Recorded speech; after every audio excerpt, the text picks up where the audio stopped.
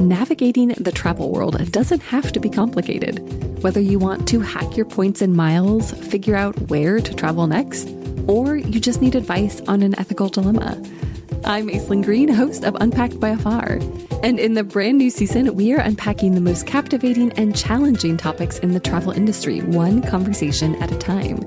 Topics like the sexiness of travel insurance and the perils of quote-unquote bad tourism, and even the secrets to flying with children and not losing your mind in the process. Listen to Unpacked by Afar wherever you get your podcasts. This is a CBC podcast. Hello and welcome to the penultimate episode of Porter Primers. The series is short explainers inspired by The Porter, the fictional series from CBC and BET+.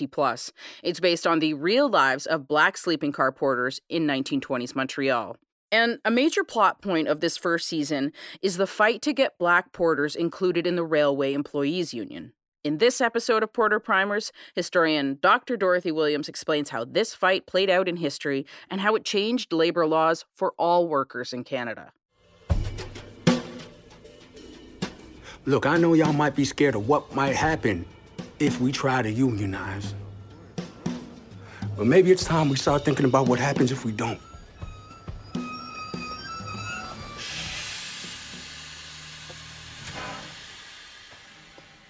If we talk about porters unionizing as a form of their own agency, I think most people don't realize that it took decades for this to happen. When the system started to develop, there were many, many jobs on the railways. You could be a switcher, you could be a coalman, you could be a conductor, you could be a waiter, you could be a cook, you could be, a porter. There were just many, many jobs available. And you had Blacks in different sectors. You had Black conductors, you had white conductors, you had Black cooks, you had white cooks, those jobs were not all racially defined. What happened over time, particularly as Reconstruction in the United States collapsed, and you had the pushback with the emergence of Jim Crow laws, the opportunities shrunk, became more limited even within the railway sector. The fate of the Black railway employee was sealed in 1907 with the emergence or the formalization of the Canadian Brotherhood of Railway Employees. When that union, which had been going around and getting union people to sign up for the union, Blacks and whites in all kinds of sectors to sign up, what happened on the floor of that day when the CBRE got together all of their various divisions and their employees, potential union members, they were setting up their constitution and how they're going to interact with these various groups. It was on the floor that they made a decision they didn't want any Black people in the CBRE. We have nearly 250 sleeping car porters in Montreal alone. If we were one union, how could this railway do anything less than answer our every demand? I see your point. I just don't see how it involves me. Well, you're head of the union. But I didn't write the charter. And the union charter says whites only. Can't you change it? But Black men had signed up. They had added their names to the desire to form a union. They were X'd out of that because of the CBRE that day. And so thereafter, the white membership took another step and said to the railway companies that they did not want to negotiate with Black people beside them. So the railway companies, of course, they love divide and conquer. When you're at a negotiating table, right? And you have like a real united workforce in front of you, and they're demanding this and they're demanding that, you kind of scratch your head because you're not left with too many options as the employer. You either say yes, and you've got a happy workforce, but less profit in your pocket, or you say no, and they go on strike, and now you've got a real problem. It works for the owners of these railway companies when, in fact, you split the workers up between those that you're going to negotiate with and those that you can have full control over. That is what happened with the CBRE. The answer is no, plain and simple.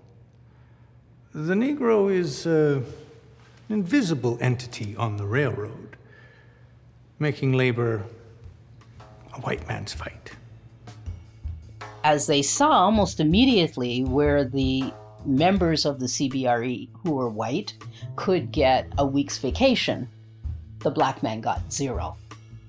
Where the white porter, who was working on the same shift as them, could get 4 cents more an hour, the black porter got 1 cent. And so divide and conquer, of course, puts more profit into the owner of the railway company, split up the labor force, and you had literally decades before the black laborer in the railway companies began to acquire some of the privileges of unionism that the whites had acquired decades earlier. And so it's not until that gets fulfilled in 1954 with the signing, the official signing of a union there where blacks were actually included. Along the way, you had different milestones, like in 1921, where blacks were able to create their own division within the CBRE, but the head porter, black porter, would never be at the same class as the head white porter. If I want to get the porters into a union that purposely excludes them, what's the first thing I should do? The great fear of the white worker is that our elevation means their elimination. Management feeds this fear to keep them blind to the power of a unified workforce. So that kind of Jim Crow or labor inequality that existed in the labor market was rife within the railway industry and perpetuated because the white laborers wanted it that way. They saw the black labor force, the man they were working with as their enemy, certainly not as a confrere, somebody that's in the labor movement together to tamp out capitalism in its worst forms, right? And so they did not see that brotherhood where the black man was included as a brother. Boy, I cleaned up good. Had to. Had an honorable. Gonna meet with the Union Congress. All right. Think it's gonna work? Well, you don't gotta be sure about the outcome. Just a goal. You care that much about being a porter? Junior, if I don't stand up to them, that's all I'll ever be. Black men are talked about black porters being conduit of culture, but they're also conduit of change, political change. They took advantage of the fact that some of the travelers that they were associating with, that they got to know, particularly those politicians who were frequent travelers, they get to know them, they get to talk to them over time. It's a great opportunity to begin to talk to them about some of the challenges that you as an employee is having and what needs to be changed in Canada to make me happier, to be more equitable. And it's not going to change overnight, but politicians faced with these kinds of, scenarios that are put in front of them begin to realize that they should really do some updating about labor laws and about the treatment across the board. And so some of the changes that started to come about in labor laws in the 40s and 50s and 60s were because of the pushing of the porters, advocating, challenging the inequities that were built into the system and allowed to sustain.